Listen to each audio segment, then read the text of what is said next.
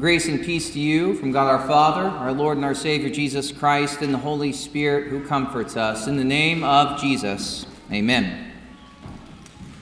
So today, as we observe the 506th anniversary of the events that sparked the Reformation of God's holy church, Martin Luther stands as a witness, as one who has been redeemed, helped, and comforted by the gospel. Martin Luther wanted to enter into a debate in 1517 over the sale of indulgences. And so he nails the 95 theses, his 95 topics for dispute, onto the door of the castle church in Wittenberg. And that one event sparked a series of debates that would change the world. So much of our world today is a product of the Reformation. Ideas that we take for granted in the United States, like religious liberty of conscience, or modern education, or the freedom of speech that we enjoy, these are ideas that have their roots in the struggles and controversies of the Reformation and all that came from it. The modern age truly began in this era. Yet, above all the developments and thoughts and theology, all of the works that have poured out and gone to create the societies that we live in today, the most important and greatest gift of the Reformation is the one that we celebrate today, and it is the rediscovery of the gospel of Christ. It is that gospel which proclaims that man is justified, made right in the eyes of God by grace alone, through faith alone, by the merit of Christ alone, which is declared through the Holy Scriptures alone. And all of this, God alone is to be glorified. And so we have the 5 solas of the Reformation: sola fide, faith alone; sola gratia, grace alone; sola scriptura, the word of God alone; solus Christus, Christ alone; and soli Deo gloria, glory be to God alone, as we sang at the beginning of the service this morning. Luther is the perfect case study of the torment that people can go through when these teachings are neglected. In Luther's day, the forgiveness of sins was a commodity that was judiciously guarded by the church. You see, the way things worked in the pre-Reformation world is that people believed that baptism gave a person something called initial grace from Christ. And that initial grace would create a spark within you that would enable a person to do good works and merit salvation for themselves. Jesus starts the salvation, but you have to complete it. And some were especially good at this completion of their salvation, so much that they had a super extra bunch of good works, and they were called the saints. And all the good works of the saints were stored up in a treasury of merit. And so the church had the keys to this big bank account of all the extra good works of the saints, and they could disperse these good works to the people as they willed. And so the people of the church needed these good works to be distributed to them because their sins weighed heavily upon them, and they wanted to be comforted. And so those sins were not absolved directly and freely, but they were absolved through a system of penance, works that a person must do to make satisfaction for their sins. And all those that didn't get washed out in the system of penance would have to be burnt out of them after death, as they suffered years of agony in purgatory. And so the church would give out these extra good works of the saints to the people by selling them indulgences, or accepting payment to say private masses, or through the worship of saintly relics, little chunks or memorabilia from all the saints that had come before them. And these acts would earn a person time out of purgatory. And it was said that before the Reformation, Frederick the Wise had such a great collection of relics in Wittenberg, this would have been Martin Luther's prince, that a person could earn 1,902,202 years and 270 days out of purgatory. It makes you wonder how much time you spent in purgatory. And if you really wanted to do your part, you could detach from the world and join the monastery. And that was for the really spiritual people. And there, maybe, you could tap into this treasury of merit. But also, if you were a really perfect monk, you could add to it. Provided that you stopped sinning, of course. This drove Martin Luther nearly to the point of madness. He followed the system of penance. He was terrified of God. He was terrified by his sin. And he did not want to meet Christ as a judge who would punish him and torment him. He did all that he could to escape the wrath of purgatory. He entered the monastery. He spent hours confessing his sins. He venerated relics in Wittenberg and Rome and everywhere else he could. He fasted. He beat his body. He would lay out before the Lord in the snow for hours at a time to discipline his body and deny his flesh. He was ordained. He studied to become a doctor of theology within the church. He attended countless masses, and yet none of it could soothe his conscience when it came to his sin. He would walk from the confessional, turn around, remember a sin that he had committed, and go right back in. He was honest with himself, and he saw his sins for what they are, and he knew that they outnumbered his works of devotion. And it drove him into an existential personal hell.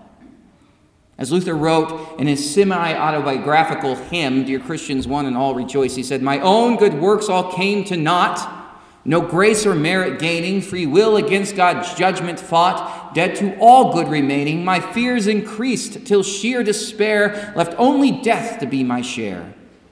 The pangs of hell I suffered. His life was a living hell because he could not conceive of the grace of God in the gospel. And that is because the forgiveness of sins given by the grace of Christ alone, without any merit or worthiness in me, was not preached. It was not declared to him purely and clearly from the Scriptures. And Luther wasn't alone. So many souls suffered great abuse from the church because they did not know the gospel. The recovery of the gospel did not come to Luther by human authorities in the church. It came from one place, one thing, and that is the study of God's holy word. It was through the study of the Bible, as Luther read the Psalms, and he finally discovered that the God that he saw in the Psalms was good, was kind, was gracious, and was a God who desired to comfort sinners with forgiveness and love. He found a loving God, not a terrible God. And then he read the book of Romans, and he heard St. Paul give his slow and detailed account of how we are saved. He heard the words of Romans 3, and those words changed Luther's life, as we read in the epistle lesson today, where it says, There is no distinction, all have sinned and fall short of the glory of God, and are justified by his grace as a gift through the redemption that is in Christ Jesus, whom God put forward as a propitiation by his blood to be received by faith. A gracious gift received by faith. Here he saw what God had done for poor sinners. Christ sheds his blood and dies to make satisfaction for all our sins. He dies once and for all. And as he does this, we are justified. We're made holy before God. And this is to be received by faith alone. As it says in Romans 1, For I am not ashamed of the gospel, for it is the power of God to salvation to everyone who believes, to the Jew first and to the Greek. For in it the righteousness of God is revealed from faith for faith, as it is written, the righteous shall live by faith. You hear that? Luther read the Scriptures. And this rediscovery of the true gospel changed Luther's life. And in that, it changed the world. because he no longer saw God as a cruel monster who was hell-bent on punishing him for his sins, but as a loving Father who would give everything to redeem him and welcome him into the kingdom of grace. And Luther, as a doctor and pastor of the church, could not help but proclaim this. He taught it at the University of Wittenberg. He preached it from the pulpit in the Castle Church. He published it, and this doctrine spread. He was condemned as a heretic and made an outlaw by the emperor, but it did not matter. Luther preached the gospel. Many followed after him, and here we stand to this day as confessional Lutherans 500 years later. And this brings us to this morning's reading from the book of Revelation. Is how does the church stand? Upon what does the church stand and fall? What should we as Christians receive our comfort in? And St. John is receiving a series of images from Christ in the book of Revelation. John had just received images of the dragon that is cast down from heaven and the beast that he calls up from the sea to serve him. And these are Satan and the earthly authorities that Satan uses to drive men into hell. And the two beasts of the book of Revelation are the political beast and the religious beast, these tools that the devil uses to subject us to his power and authority. And it is the corrupt governance and the apostate churches that the devil uses to subvert and prevent the teaching of the gospel. And they subjugate the world under their authority, and in this way they are Antichrist. And Jesus says, all authority in heaven and on earth has been given to me, but they stand as a challenge to that authority. Jesus' authority is used to free men from their sins, but these Antichrists desire to bind men into their sins so that they cannot escape them. They want man to be so deeply attached to his sins that that man could not imagine a life apart from it. And so the dragon and his beast, they attack the church. They persecute the faithful. They establish false and apostate churches. And they support that church with the power of a corrupt political system. And so all the earthly powers are used by these antichrists to prevent the gospel from being heard for the salvation of sinners. That is exactly how it was in Luther's day. As you had a corrupt church that did not preach the gospel and corrupt political leaders who did not want the gospel preached. These are the antichrists of Luther's day, and they exist today as well. Because here, in the midst of all of it, though, we have something different. As these beasts and this dragon persecute and seek to stop the preaching of the gospel, here we have the angel who comes to speak judgment against the dragon and his beast. And he comes with power, proclaiming an eternal gospel, saying, "Fear God and give him glory, because the hour of his judgment has come, and worship him who made heaven and earth, the sea, and the springs of water." Here the angel comes to proclaim this message of freedom. He judges the dragon, he judges his beast, and he frees those who hear the gospel and believe. The Antichrist, they desire nothing more than that we are left in bondage to our sins, that we share in their eternal punishment, and that we find ourselves in hell with them. They truly hate the gospel that forgives sins.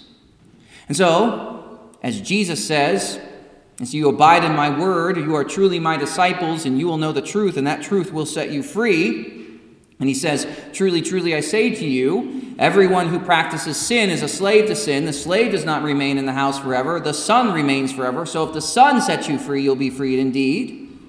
They hear these words of Jesus, and they scoff at this freedom. And they teach men to scoff at that freedom as well. That happened in Luther's day, certainly, as the eternal gospel was subverted by that system of penance, indulgence, monasticism, and papal authority. And that's why Luther and the other reformers called the Pope and the office of the papacy the Antichrist.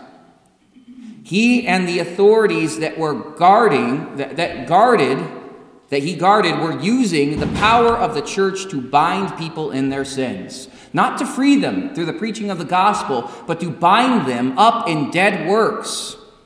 And certainly the spirit of the Antichrist exists today as well. It exists in every church that denies or abuses the gospel.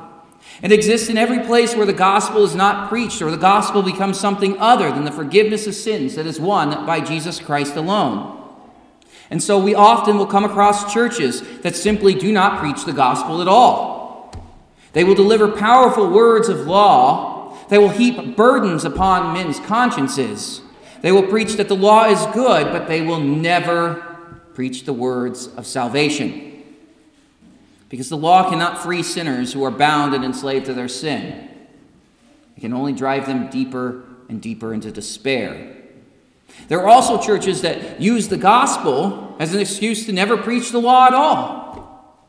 There are also those churches that they see the gospel as their freedom to live in whatever sin they love the most. And in those apostate churches, the spirit of the Antichrist truly lives and breathes his noxious poison into the hearts of men so that they find the preaching of the true gospel to be offensive and evil. They will hear the gospel and say, "What do you mean? My sins are forgiven. You calling me a sinner?" Or they'll hear the gospel and say, "Oh, yes, I know about the forgiveness of sins. I heard about that once, but now it's about what I need to do." And they will leave the gospel behind. We live in a day where either personal works of righteousness and pietism or the false gospels of social justice and sinful tolerance reign supreme. As long as I get to do what I want, as long as I feel better about myself in the end of the day, and when the true gospel is preached, men shudder. They're offended. They call the true preachers of the word intolerant, bigoted, unfaithful, weak, and evil. They say, "You can't accuse me of sin. You can't forgive my sin because I'm no sinner at all." And those preachers of the gospel are accused of being lustful, licentious, full of sinful pride, and yet the gospel must be preached. The angel that proclaims the gospel is nothing other than the true church. The Reformers, when they read this passage from Revelation, claimed that this angel was a symbol of Martin Luther himself. He came to preach this gospel. And we certainly can say that every faithful Christian who holds fast to the word of truth of the gospel can fill this role. As we live as the true body of Christ, gathered together in the confession of the one true faith that the spirit of the Antichrist is silenced by. As sinners gather together in repentant faith for the worship of God to receive the forgiveness of sins that is won for us freely by Christ's sake, the Antichrist is robbed of his power and the gospel is made known to the world. The angel calls upon the world to fear God and give him glory. And to not do this is the original temptation. As the serpent said to Eve, "You will not surely die. For God knows that when you eat of it, your eyes will be opened, and you will be like God, knowing good and evil." The devil tempted Eve to eat the fruit by telling her that she would be like God, that she would have knowledge apart from God's revelation, that she would have strength and insight apart from God's word, and that she would have power apart from God's granted authority. She could boast in her own wisdom. She would be free from God. But that would be her undoing, because this temptation didn't free her. It bound her into sin. See, the gospel is God's work. It is God's doing. Every false gospel attempts to give glory to man. That was the issue in Luther's day. Men wanted to be the one who justifies. It is the issue today as well. The false gospel of Luther's day made the final and ultimate freedom from sin a product of man's efforts. It was either the merit of the saints, it was either the work of penance, the veneration of relics, the payment of indulgences. All were works that were divorced from God's grace alone. If salvation is divorced from the grace of Christ, then it does not give full glory to God. And just because there has been a Reformation does not mean that this false teaching no longer exists. Even in the churches of the Reformation, we can see this attitude alive and well. We just need to look at how people often speak of members of the church who have died at and around their funerals. Where do they seek to find comfort as they mourn the loss of their loved one? Naturally, in many cases, we will fall back into that person's work. They'll boast about that person's accomplishment. They will speak of that person's kindness. They will tell stories about how good and wonderful that person was in their life. And sadly, if you find people in and outside of the church, often they will forget the most important thing, though. They will use that person's good behavior or that person's positive or bubbly or good personality as evidence of their dead loved one's salvation. But they forget the grace of Christ. They forget about that loved one who was a sinner, and they strive to make that loved one into a saint. And the only way that sinners are made into saints, though, is by the grace of Jesus Christ alone. They would do better to simply say, I love this person and so does Jesus. Jesus has died and risen for him. But they often forget.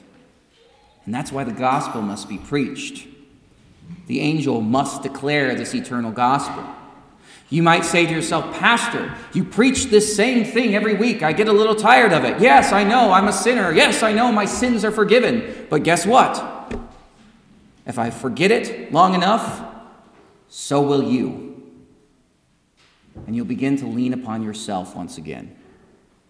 In our fallen nature, there is a sinful impulse to justify ourselves, to make ourselves righteous according to our own work. And this impulse towards self-justification is so contrary to the spirit of the true gospel. The true gospel says we are nothing but sinners who are redeemed and forgiven by a gracious God. This is what the last words that Luther penned mean as he wrote, we are all beggars. This is true.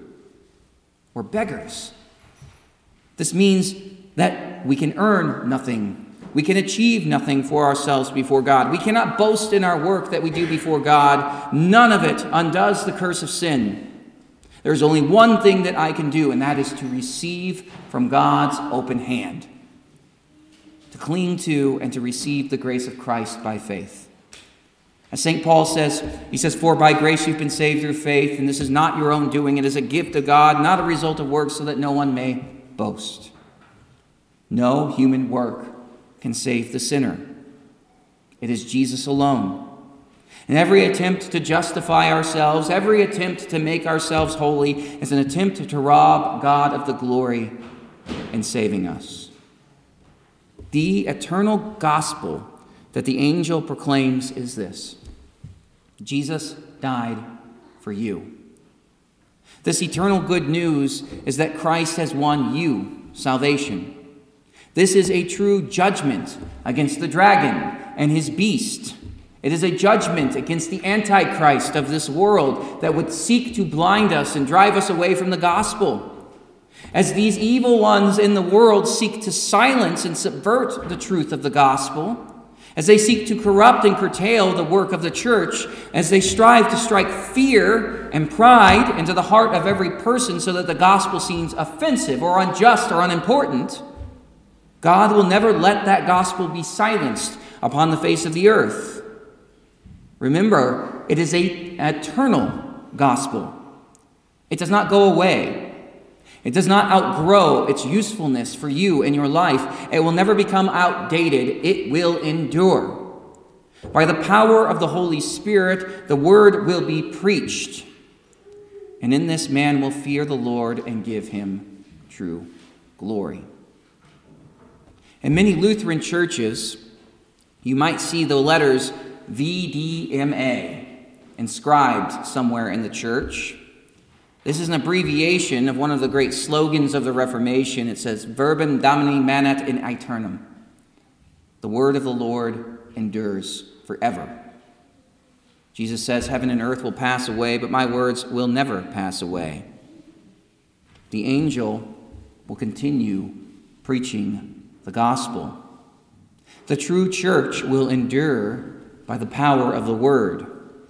And in this, the Christian church stands as an insult, a rebuke, and the ultimate sign of destruction for the dragon and his beast. Every Christian who is armed with the word of the Lord can slay the spirit of the Antichrist simply by believing in and confessing the gospel that Jesus Christ has died for me. Every Christian who trusts in Jesus to forgive his sins and to bless him with eternal life is freed from the tyranny of the devil and his beast. That is the true gospel that we confess today. It is the gospel that Luther reasserted and reaffirmed before the church in ages past. It is the gospel that we delight in hearing as God's holy church. The word of the Lord endures. The gospel is eternal, and it will be proclaimed. And we pray that that gospel remains in our church, in our homes, upon our lips, and in our hearts as we live in this fallen world. So let us pray. Heavenly Father, we thank and praise you for the eternal gospel that saves us. We praise you from the Reformation that recovered the preaching of your gospel for the salvation of sinners. And help this true gospel remain in our church until the days of Christ's return. Never allow us to neglect the preaching and the reception of this word, which forgives our sins. And always, Lord, let all glory be given to you alone. In the name of Jesus, amen. Now may the peace of God that surpasses all understanding guard your hearts and your minds in the true faith to life everlasting. In the name of Jesus, amen. We rise.